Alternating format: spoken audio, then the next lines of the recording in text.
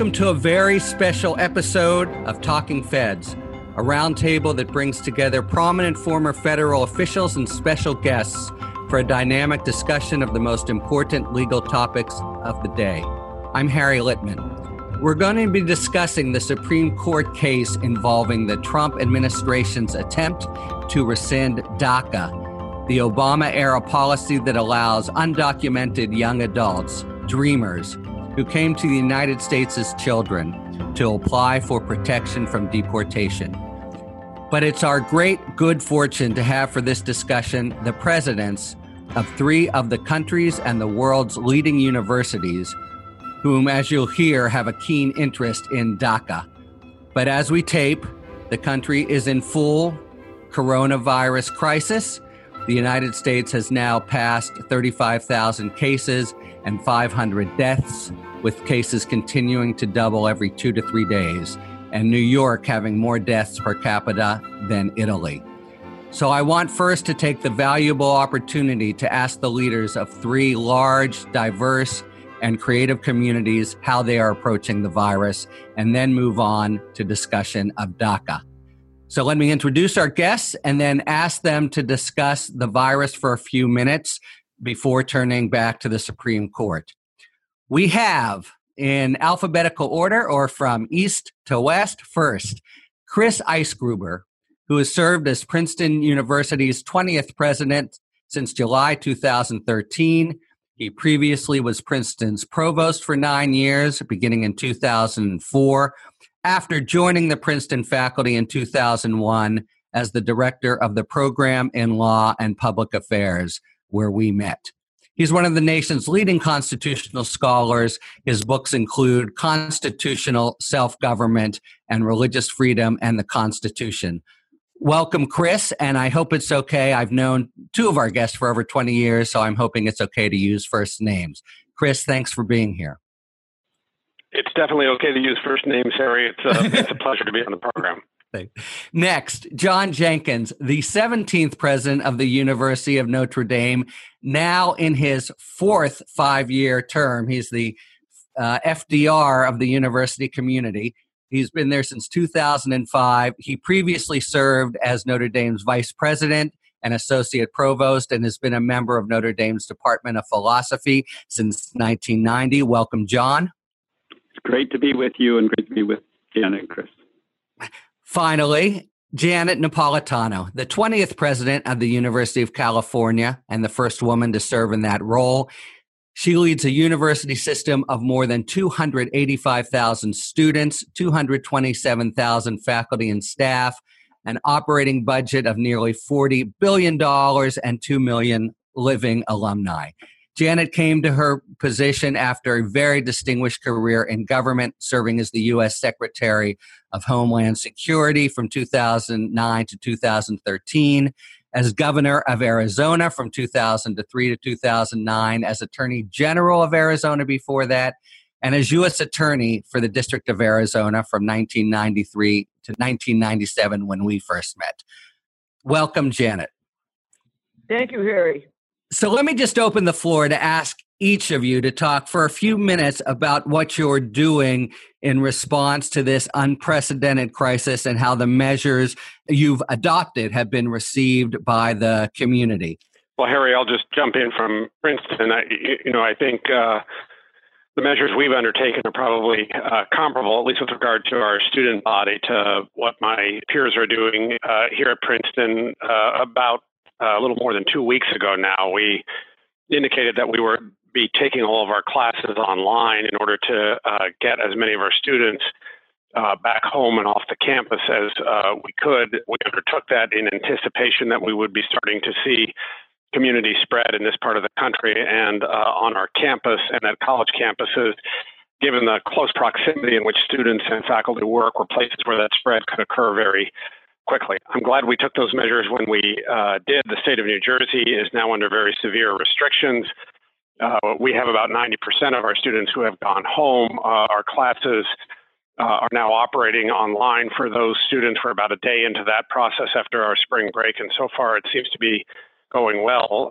Most of our research is suspended, and our our staff, to the extent they can, are working from home. So it's a tough crisis. Obviously, our researchers who are concerned with matters that may be relevant to the coronavirus are continuing to do their research. But unlike Janet and the UC system, for example, we don't have a set of hospitals here at Princeton or a medical school. That obviously presents challenges and crises of its own. I follow on, Chris, because we're in a much similar situation. We don't have a med school, and we're very much a residential campus. So our students are home. We did online education today and yesterday, and seems to be going well. It is interesting that it will be one of the most massive experiments in online education that we've seen. So we'll learn something from that on how to teach students. I would also mention, I'm sure my colleagues are dealing with this too, but like the rest of the country, there will be a large economic fallout from this crisis. And we are looking forward to that one at our university, and I'm sure my colleagues are as well. And Janet, your problems are probably unique. Well, the UC system is 10 campuses, 5 large academic health centers, hospitals, and it's like my colleagues here. Our undergraduates are on remote learning now. We have or are in the process of decanting the dorms for all students who have a place to go. We have some students who will remain because they have no other place to go. But we want to create space in the dorms because the governor of California has asked us to contribute rooms to house surge populations from the virus. We're all working remotely using various technologies, and that seems to be going well. And the remote learning for our students and that conversion seems to have gone well so far. At the hospitals, we, like many hospitals around the country, are dealing with trying to get a supply chain of masks and personal protective equipment for our healthcare workforce who are on the front lines. And that has presented a series of logistical challenges that we are trying to work our way through. But we're quite concerned because in California, we expect a surge of patients in the next week or two, and we need to be ready to provide care for them. So lots of adaptations, lots of challenges, and like my colleagues on the phone, at some point we are going to have to reckon with the financial fallout from all of this.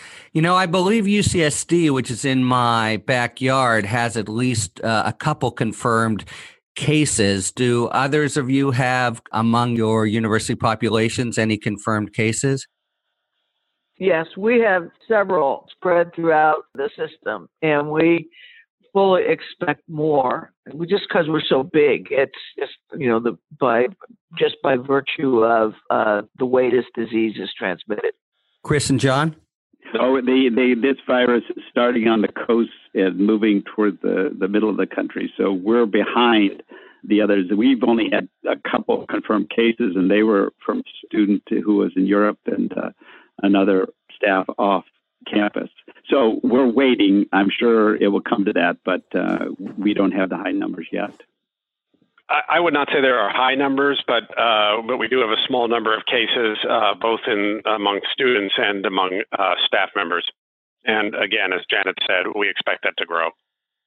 Are there any plans afoot to dedicate any of your resources, physical or otherwise, to the effort to combat the virus, makeshift hospitals and the like? Yes. Well, Harry, if you're talking about research on the virus itself, we have lots of research being done at labs throughout the system, and that's one area of research activity that has not been cut back or shut down. That's really proceeding. And then we are converting our ambulatory clinics to COVID-19 housing and doing a number of other conversions in expectation of a rise in patient population. Got it. This is just a small postscript to the overall issues, but I remember that Chris, in one of his first addresses to the community, expressed some skepticism about the utility of the online education, the importance of the sort of personal relationship. So it is a kind of forced experiment for everyone, down to, my kids and throughout primary school and high school and college. Harry, what I would add, though, is right now what we're doing is leveraging a lot of the personal connections that these students have developed with our faculty over the course of the year, which I think can help to make what would be a very high-touch form of online education better. So, to give a personal example of this, I have a senior thesis advisee. She's been someone I've been advising over the course of a year now. We can finish that up online in a way that wouldn't have been possible without those connections. But there are still things that are lost. So, for example, that particular student had a kind of theatrical performance adjunct to what her thesis research was. And obviously, when you go online, you lose that. I would also add to what I agree with Chris about the limits of online learning. It is a great tool, but I don't think it will replace being here in person. And just the sense of, which I'm hearing from our students, the tremendous sense of loss from not being with their peers, from losing those relationships that really are part of the education they receive, the conversations they have, the interactions. It's an impoverished experience. And if you ask our students, they will tell you that right now. That's a great point. Just one last question on the virus. Undergraduate years are kind of emotionally volatile under the best of circumstances. What's your sense of the kind of anxiety factor among the student bodies at your institutions? It's pretty high. They don't really know what to expect. They were kind of suddenly removed from the college experience they were having, as John just described, and basically sent home with their laptops and told to keep learning. So, we've done some things to make mental health services available online to our students. We had already started that before the COVID-19 epidemic happened, but we've really tried to put those services on steroids. I would just agree with that.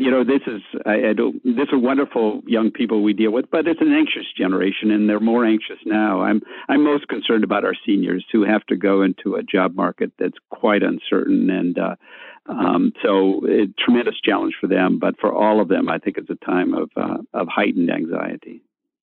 Graduate students are particularly impacted. Conferences, interviews that they had scheduled have all been canceled.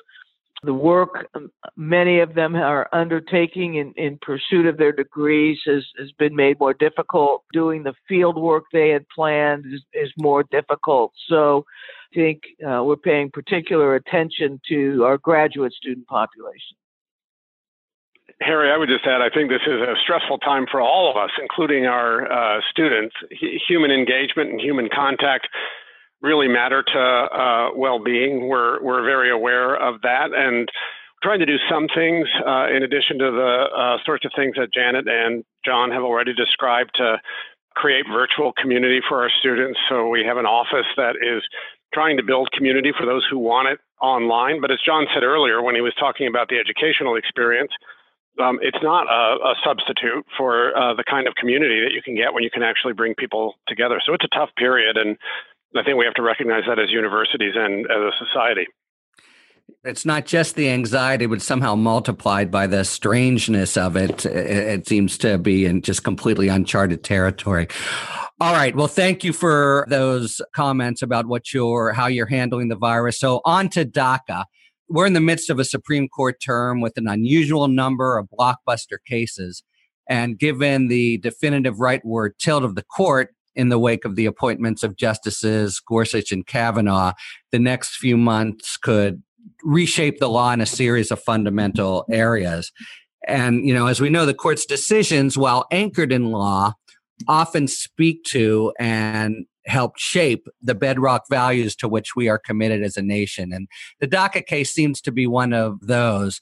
It was Janet Napolitano who initiated the DACA program as Secretary of Homeland Security in 2012. Over 700,000 so-called Dreamers have obtained protection from deportation under the program. We're able to emerge from the shadows and work legally here, have access to benefits and the like. But the program got caught in the crosshairs of President Trump's hardline stance toward immigration. And 2 years ago, the administration announced that it wanted to end the program.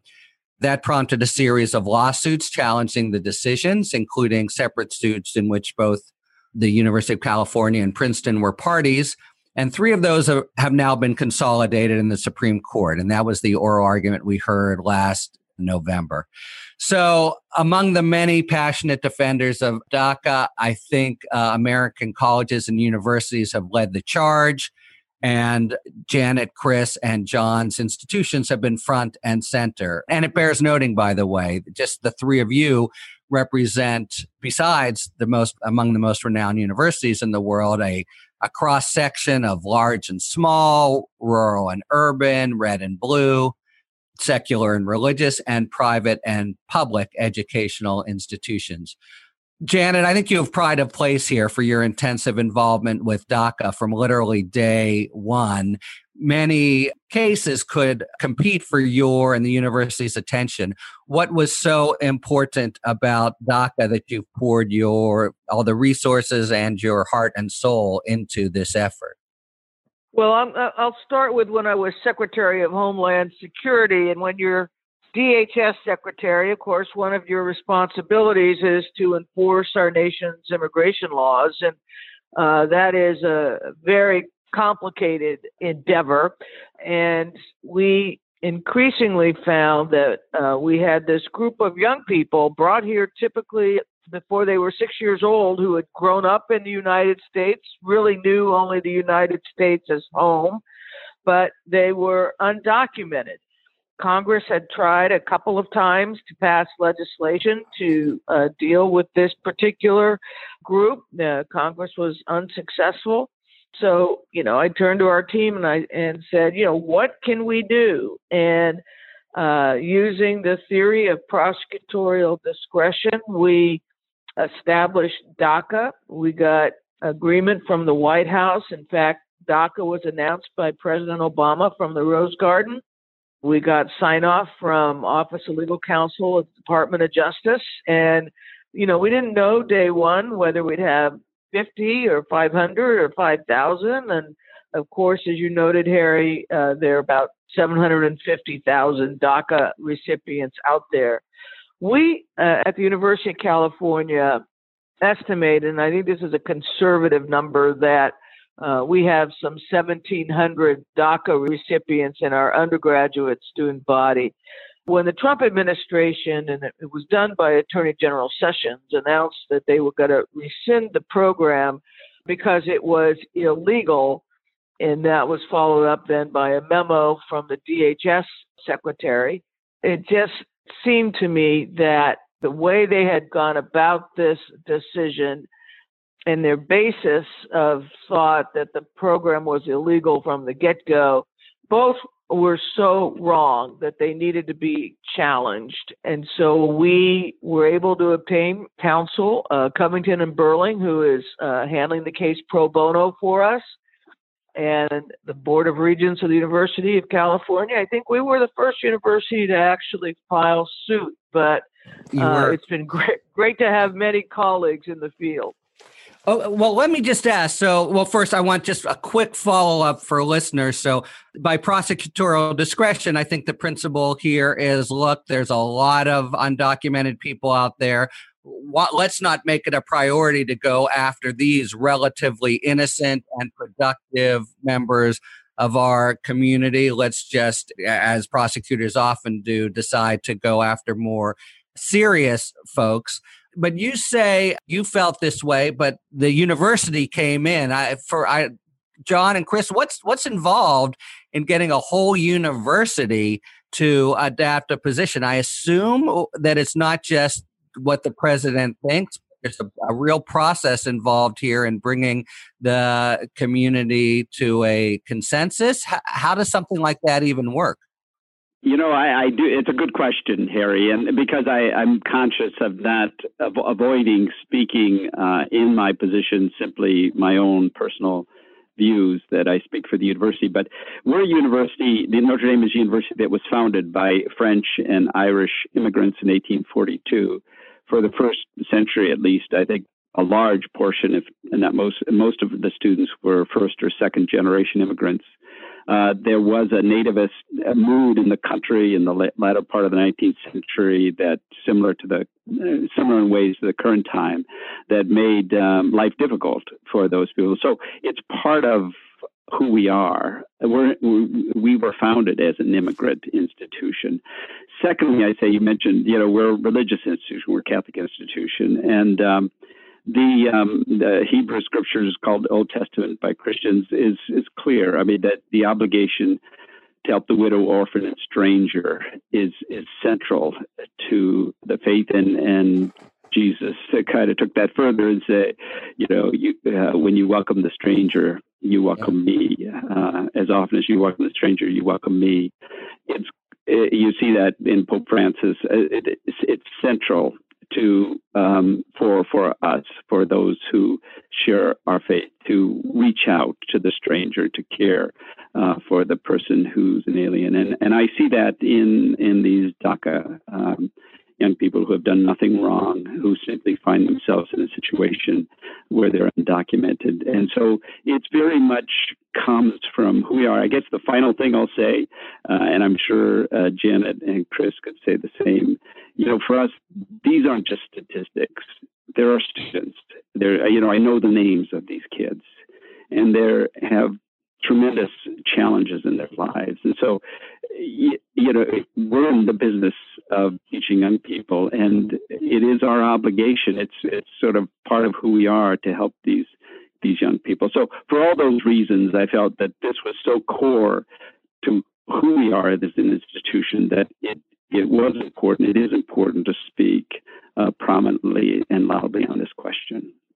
Harry, in a way that I think John has captured well, this is much more about what our values are and what we stand for than about particular processes that have to be gone through. As a matter of our kind of strategic planning at the university and discussions with the board, one of the things that we recognize about our values is that as we seek world-class excellence in teaching and research, that depends on finding talent from every sector of society and from every part of the world. We have been a nation that has depended on attracting talented immigrants to the United States virtually from our inception. John Witherspoon, one of our founding presidents in the 18th century, was recruited from Scotland. The university's quality stepped up tremendously when Albert Einstein and a set of other Jewish refugees came to Princeton in the 1930s. And if you look at our faculty today, roughly about 30% of them are foreign nationals. And that doesn't count the people like me who are first-generation Americans and the children of immigrants. So we've taken strong stands in our political advocacy around a number of different immigration issues, not just DACA, but for example, in favor of the beneficiaries of temporary protected status, which affects both our student body and our staff, and the need to have an immigration process that smoothly process the visas for the faculty and students that we're trying to attract from around the world. We saw DACA as involving, in a way that John and Janet have put very well, a set of very deserving people who were bringing tremendous talent to the university, and a legal issue where we thought by intervening we could make a difference.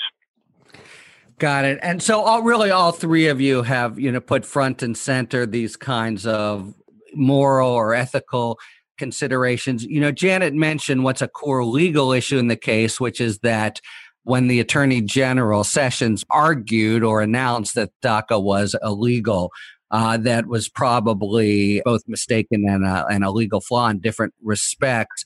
But did the law play and the kind of legal landscape play any role in the initial decision, or did you all just decide, it was the right thing and then just hire the best lawyers to make the best legal arguments?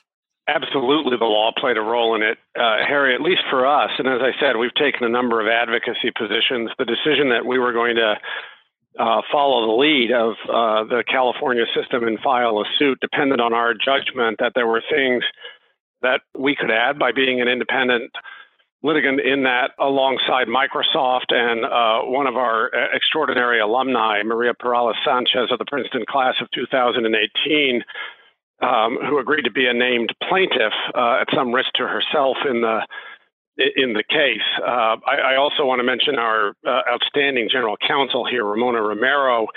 It was she who brought this to me, and we began a discussion as we talked about how to support our students on the campus, where we felt there were not only legal grounds that could succeed in the court, but there would be advantages to having another set of litigants pursuing these avenues as the cases went forward. I would say that as someone deeply involved in the creation of DACA and as an attorney myself, it seemed to me there was something inherently wrong with how the administration had gone about rescinding it. And, so far, five lower courts in the United States have agreed with our legal analysis that the administration's rescission of DACA was violative of the Administrative Procedures Act. At the Supreme Court, however, one of the things I hope the justices keep in mind are the human values and the humans who are directly impacted by their decision. Each of them has a very compelling story about what they're contributing to the United States and why it is just unjust and really inconsistent with American values as well as law for them to now be suddenly subject to removal and deportation. By the way, in general university life, do people know who the DACA students are? Chris mentioned the plaintiff who came forward. In general, are they just like any other student until this came about? They don't want it known. I mean, you kind of have a sense of the precariousness of their lives that they're afraid to make it known. Now, I'm sure their close friends know it, and some of our students have become more active, and so they're recognized as DACA. But it's heart-wrenching to see these young people who are, frankly, live in fear about their status. Chris mentioned the talent principle, which I think figures especially prominently in the arguments you've advanced.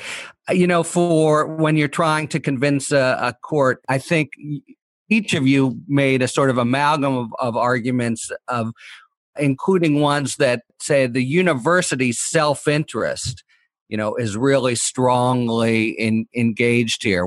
This is not just the right thing to do, but it's the practical good thing to do. Can you elaborate on that idea about why you really care in a quote unquote selfish way that the program continue?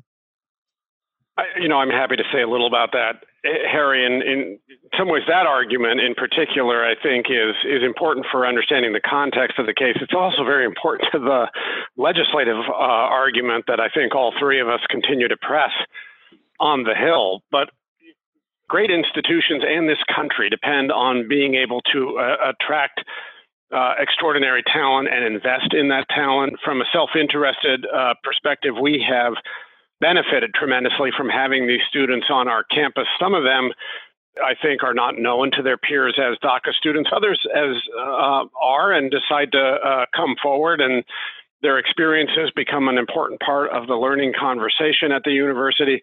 And they are just tremendously able people who have a lot to contribute to the United States as well as to our university. That's the argument first and foremost that we press when we go to Capitol Hill, because whatever happens in this case, ultimately, the livelihoods and the security of these individuals will depend on getting a legislative solution that gets them a path to citizenship. And I think the arguments for that should be overwhelming on both sides of the aisle, even in this polarized time. Obviously, in our case, we made a much narrower argument that Judge Bates, I think, rightly accepted.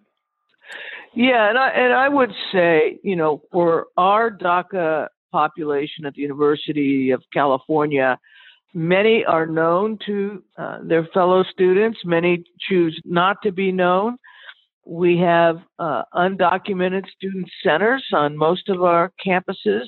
We're providing free legal services to our DACA recipients. So we try to provide as much support as we can. But from a talent perspective, these are young people who, they've done everything necessary to earn admission to the University of California, which is not an easy thing. And each of them brings their own special talents and their own special life stories. And as Chris said, they really help enrich the diversity and the meaningfulness of the conversations held on campus. All three of you in different statements have emphasized not just the self-interested position, but something almost in between, the sense that, as you just said, Janet, look, they came to the university, they accepted your offer. I'd quote John here: "You accepted our invitation to come to Notre Dame. You are now part of our family, and we will do everything we can to ensure that you complete your education at Notre Dame." I mean, in a way, you are casting yourselves as protectors of those within your community against hostile political force that's looking to come in and short circuit their education. Our business is developing the potential of young people. That's what we do, and we do that because it helps our economy, all that. But it helps. It is just a good thing to do in itself. And when you have these young people, you care about them, you care about their well-being, you care about their potential. And so it does violence to who we are as institutions if they're seen as somehow marginalized or somehow not worthy of being here. So I think that's part of it. But I'd echo too what I think Chris said it earlier. This is America. This is how we became what we are. We welcomed people from all parts of the world. We made them part of this country. And so not to support these young people, again, who've done nothing wrong, who simply want an education, want to be part of this country, does violence to this country, I think, and what it stands for at its best. Well said.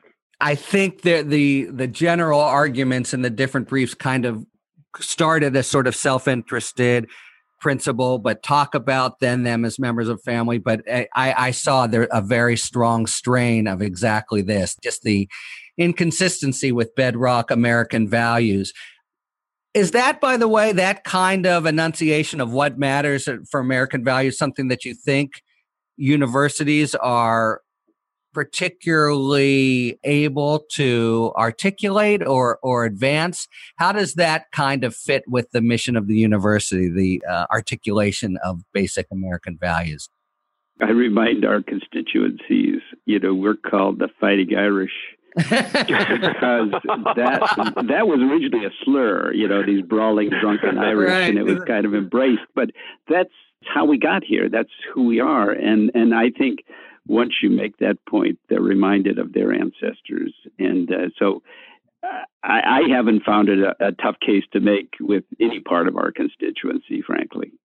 I'd agree with that, Harry. And I would say whether or not we're particularly good at making the case, we have a particular responsibility to make the case. We have a responsibility to make it because it is so important to who we are, both in terms of how we achieve the excellence that we aim at and how we carry out this mission that John has described so well of developing human potential. Yeah, but I would just add, there's something special, I think, about a university mission and the ability to be reflective and thoughtful about the American enterprise and the international enterprise that I think gives a special impact. And, the three of you are here, but there were many, many, many universities involved in different ways. I think over 200 were in the fray. I wanted to ask, was there any attempt to kind of coordinate positions among other universities and colleagues? You kind of take this, we'll take that. And what elements of strategy were there in the court for the participation of so many different higher education institutions? Harry, I would just say from our standpoint, we ended up suing along with our courageous graduate, Maria Perales Sanchez, whom I mentioned earlier, and Microsoft. And the three of us were the plaintiffs in the case. A number of other universities came in as amici in the case, and obviously we were very grateful for that and for the coordination that was involved in putting that together.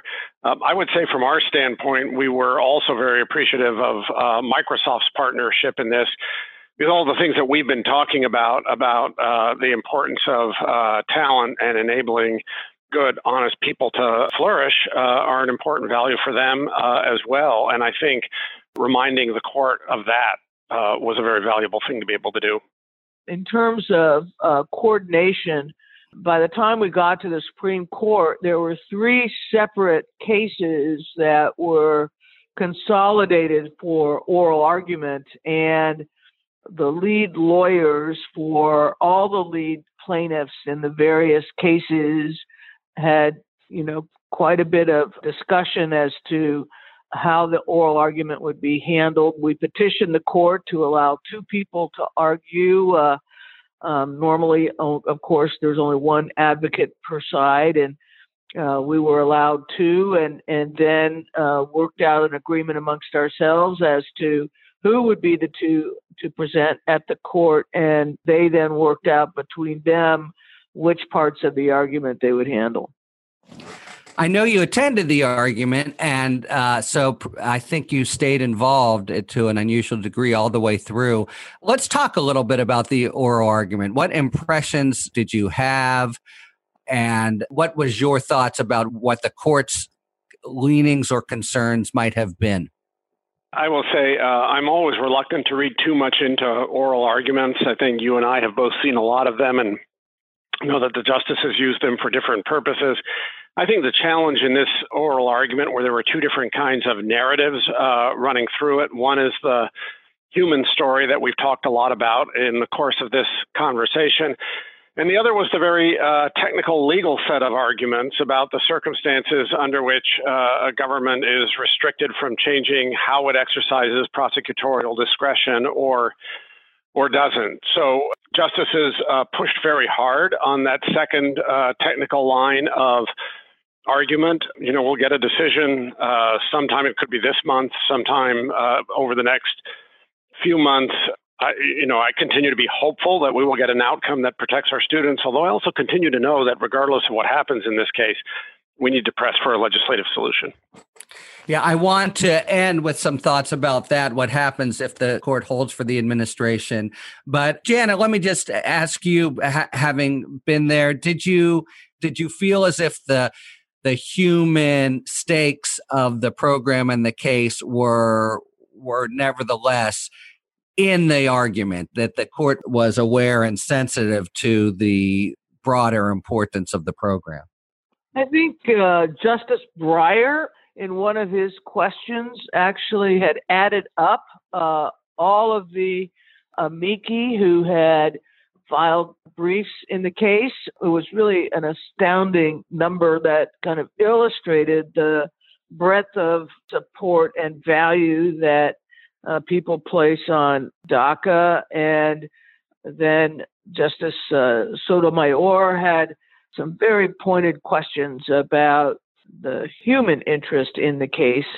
It was more than a technical reading of the Administrative Procedures Act, but some of the other justices were very concerned, as Chris alluded to those legal issues and, what is the authority of the executive in these circumstances?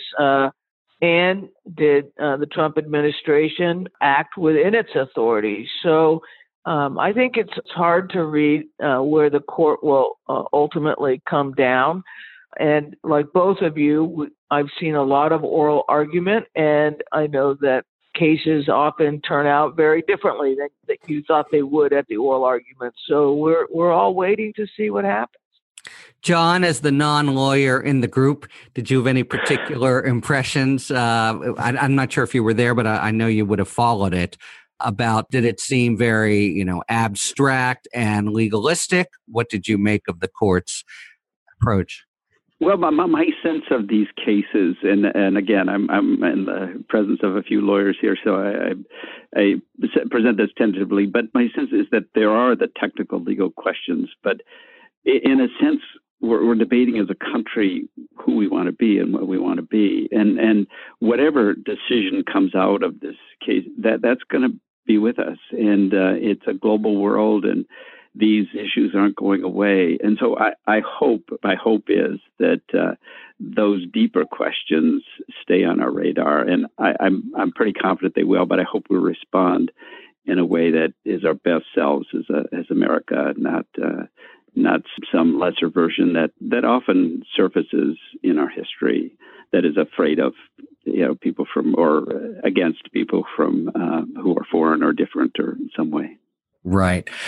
I want to focus on just one legalistic question and ask what your response would be. So you heard, we don't have to go through the whole ins and outs of the case, but there is a technical argument about whether the administration went through the right process and right reasoning to rescind. And one of the arguments that some of the justices made were, so what's the big deal here? I forget, was it Gorsuch who talked about why should we play ping pong with them? Why should we reverse just so they can get it right? And I actually thought that your lawyer, Janet, had a great answer on that in rebuttal, explaining that it's very, very important if the administration wants to take this step, that it be held politically accountable for it. That right now they've set themselves up in a position of pleasing the people who want to rescind the program, but arguing to others, well, our hands were tied and we had no choice, as opposed to actually taking political responsibility. Any comments on that basic legal argument about why we should go through the process of just pushing it back to the administration? Look, we have the Administrative Procedure Act for a reason. And the reason is so that there are rules that the executive branch has to follow. And under the government's position in this case, it's kind of like, look, it was no big deal. We should be allowed to go ahead and do this, and it really doesn't matter, even if the reason why we did it was legally flawed.